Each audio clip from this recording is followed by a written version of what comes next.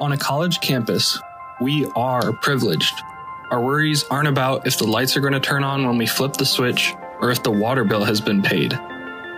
Protections against the outside world are provided to us.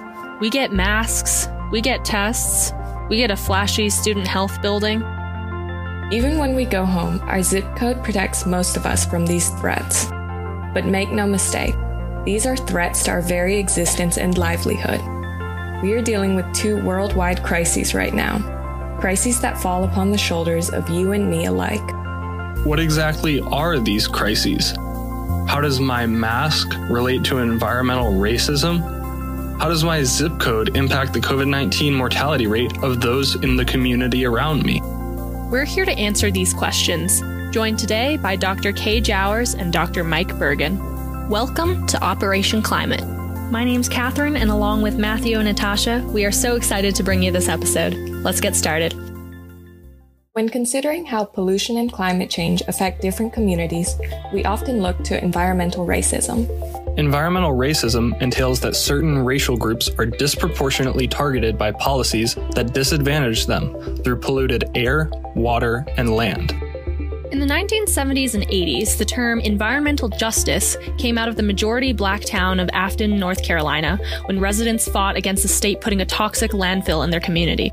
Environmental justice encompasses both socioeconomic and geographical disadvantages. It primarily shows itself through racist practices that target Black and Brown communities. The term BIPOC is typically used when referring to communities of Black, Indigenous, and people of color. Multiple studies have shown that these BIPOC communities are exposed to higher levels of particulate matter, dangerous aromatic chemicals like lead and benzene, and other forms of pollution. We spoke to Dr. Jowers to discuss environmental racism and environmental justice. Would you be able to explain a little bit more about the Planet Project that you're working on and more about the Environmental Justice Lab that you co-direct here at Duke?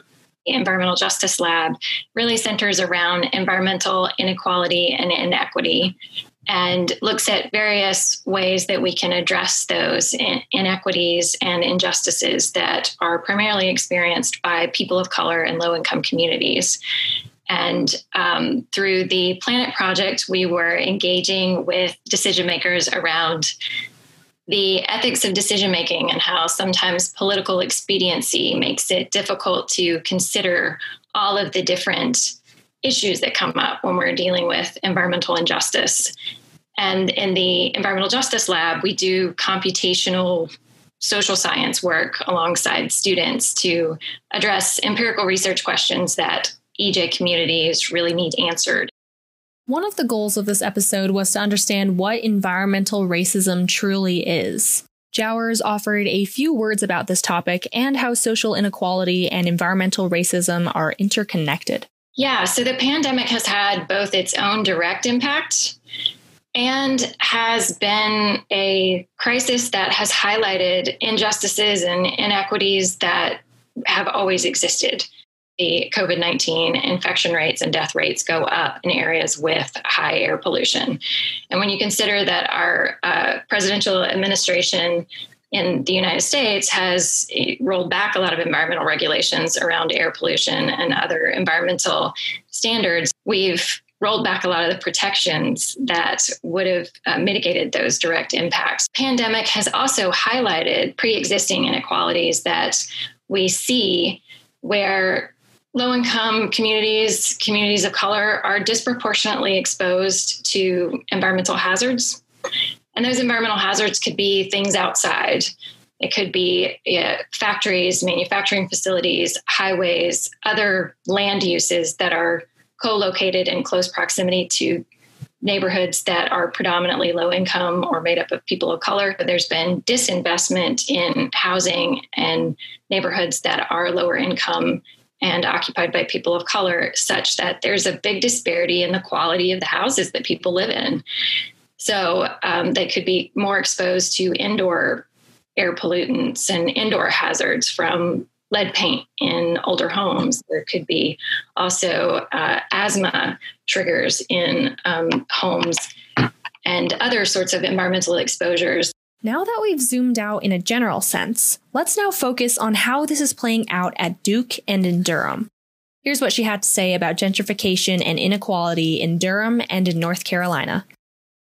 The role of gentrification is something that we're really looking at, particularly in the EJ lab. And with the work that I do, we really look at how many people are displaced by gentrification pressures.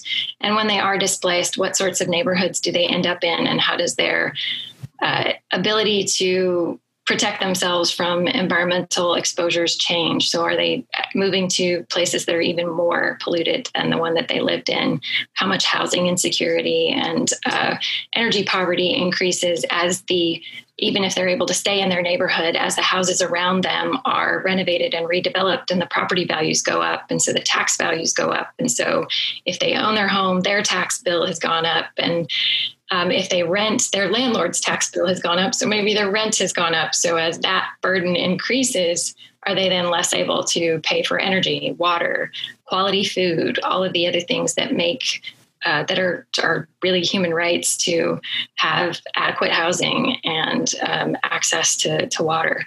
So it's something we're exploring, but it certainly seems to be the pressures of gentrification are pushing people who are already living at the margins further into those margins. What does environmental inequality look like in Durham compared to national averages? Yeah, so one of the things that gets tricky about thinking about environmental inequality is it can be so many different things depending on where you live. So environmental justice as a principle and a movement really started around waste and the location of landfills, and particularly hazardous waste landfills. And so in many communities, it was that these big landfills were being located nearby. In other communities, it becomes an issue of there is a power plant that has co-pollutants and greenhouse gases that are an issue. And some, it could be that the land on which that neighborhood is situated was land that was historically undesirable and floods a lot, and they may not have the infrastructure to deal with the flooding. And so the tricky part about your question is environmental justice and environmental inequalities are very community specific. That is a little gloomy, but Dr. Jowers did offer some advice for handling the pandemic in Durham based on her experiences with environmental policy. On more of a local level, what are some things local governments can do to curb the spread of COVID-19 in these high-risk communities that have worked for environmental policy? We started modeling that and other moratoria around not cutting people's electricity off, not cutting off their water in the middle of the pandemic, and found that those are sometimes even more important than the mask restrictions and the stay-at-home orders, that having those policies in place that ensure that people have access to water, access to electricity, and adequate housing, that slowed the infection rate more so than some of the other things. Not that those other policies aren't also important, but that maybe the key policies to keep in place are those that provide that kind of security. Just to reiterate, Jowers emphasized that providing basic necessities like electricity and housing are crucial to stemming the spread of COVID-19. This goes to show that a one-dimensional outlook is not constructive for solving issues like environmental racism or the pandemic. Finding the intersectionality between the issues is the best way to approach them. It's clear that we can't acknowledge climate change without talking about its social implications, especially for BIPOC. Similarly, COVID-19's true impact can only be understood in the context of environmental inequality, namely air quality and air pollution. As it stands today, air pollution is the cause for 1 in every 6 deaths worldwide. Air pollution by humans, including nitrogen dioxide, sulfur dioxide, and fine particulate matter, have been linked to a greater likelihood to die from coronavirus. According to a recent study conducted by the Harvard T.H. Chan School of Public Health, there is an 8% increase in mortality from COVID-19 infection for every 1 microgram per cubic meter of air pollution. We were joined by Dr. Mike Bergen to discuss the connection between COVID-19 and air quality. You'd be willing to elaborate on a little bit of your research at Duke and what kind of roles you've played and topics that you're interested in? Sure. My research is focused mostly on air pollution and its effects. And the effects I'm mostly interested in are how it influences climate, how it impacts human health, and also how it influences renewable energy. First, Bergen explained the effects of the pandemic on air quality in the U.S. and abroad. One thing it appears that is really interesting is that the COVID period, going pre-COVID, during COVID, it did not apparently reduce air pollution drastically within the U.S., at least for particulate matter. It didn't appear that there were drastic reductions, and it's very interesting. I think we've done a pretty good job of controlling power plant emissions to vehicles that are pretty low emitters, and even to industries that have been, fairly well controlled. So we didn't see huge dips in or improvement in air quality within the U.S. And of course, now we're sitting here in Durham, North Carolina, and the air quality here is actually we have very clean air. And I know this because we've been monitoring the air quality in Durham and around campus at Duke, and it's been very clean, and we're watching it now, and it's still very clean. But then there are other places where, if you look around the world, where deaths due to air pollution are kind of the largest, places like India, of course, China, and developing places that have lots of industry and cars that are really high emitters in South America. Places in South America would be like this. I think in some of these places, if we take India as an example, I think, in Delhi, they were seeing, people were seeing blue skies for the first time in a very long time. So I think there were huge improvements in air quality in places where the air was really, really bad. And, for example, if you look at a place like India, where huge decreases in traffic with, a relatively high emitting fleet, industry was closed down. Things like brick kilns were closed down that emit tons of pollution, and probably way less power use, I would imagine. So I think we saw dramatic improvements in air quality in a lot of places, not necessarily in the U.S. While we take our air quality for granted at Duke, it is a crisis that must be collectively addressed around the world. After he explored the connections between climate change-induced air pollution and COVID-19 respiratory symptoms. Not 100% an expert on this, but, certainly air quality does create, respiratory stress and irritation and inflammation in the respiratory system. And I think, of course, COVID does the same thing. Although air pollution improved greatly in India, it was still at probably moderately unhealthy levels. And so the question would be, in places like India, where the air pollution, maybe even though it decreased, stayed at moderately unhealthy levels, did it exacerbate COVID compared to here? While Bergen doesn't explicitly endorse that air pollution exacerbates COVID-19, studies have shown that communities of color tend to have the greatest levels of air and other forms of pollution, another factor in COVID-19 vulnerability. A key indicator of COVID-19 vulnerability is environmental quality, specifically air quality. We were really interested to see what he thought about how Duke students could address air pollution and improve air quality. Bergen had a few thoughts on this. Well, I think one simple rule is just buy less stuff. We think of all the goods that we buy, some of which are manufactured in the U.S., some of which aren't. And all those goods have energy use and air pollution emissions associated with them. So I think, first step is to buy the minimum amount of stuff as possible. That's one thing I think. And of course, I think using transportation in an efficient, maybe minimal way to lower our carbon emissions. And of course, when you lower your carbon emissions, you lower the other pollutant emissions that come along with them. So, I think sometimes it's really hard to envision the pollution that we might be associated with everything that we have, being at Duke and living in the RTP area and being relatively affluent people. In the U.S., we use our energy use per capita is very, very high.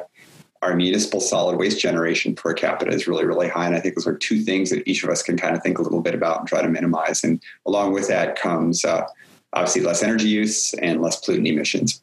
Here, Bergen emphasizes the role that individuals can play in addressing climate change and therefore COVID-19. However, we must also know that being minimalist consumers will not fix either one of these crises. We must have a collective attitude shift in recognizing that there are corporations that take advantage of communities in North Carolina and around the world, exploiting their health and the environment in order to profit. Corporations like Duke Energy and Smithfield Farms are just a few of the many corporations that have been facing pushback from environmental justice groups for years. The current corporate structure places at-risk communities even more at risk than they already are. And they are the ones that are facing these crises head on. We had one final question for Dr. Bergen. How does climate change impact air quality and air pollution?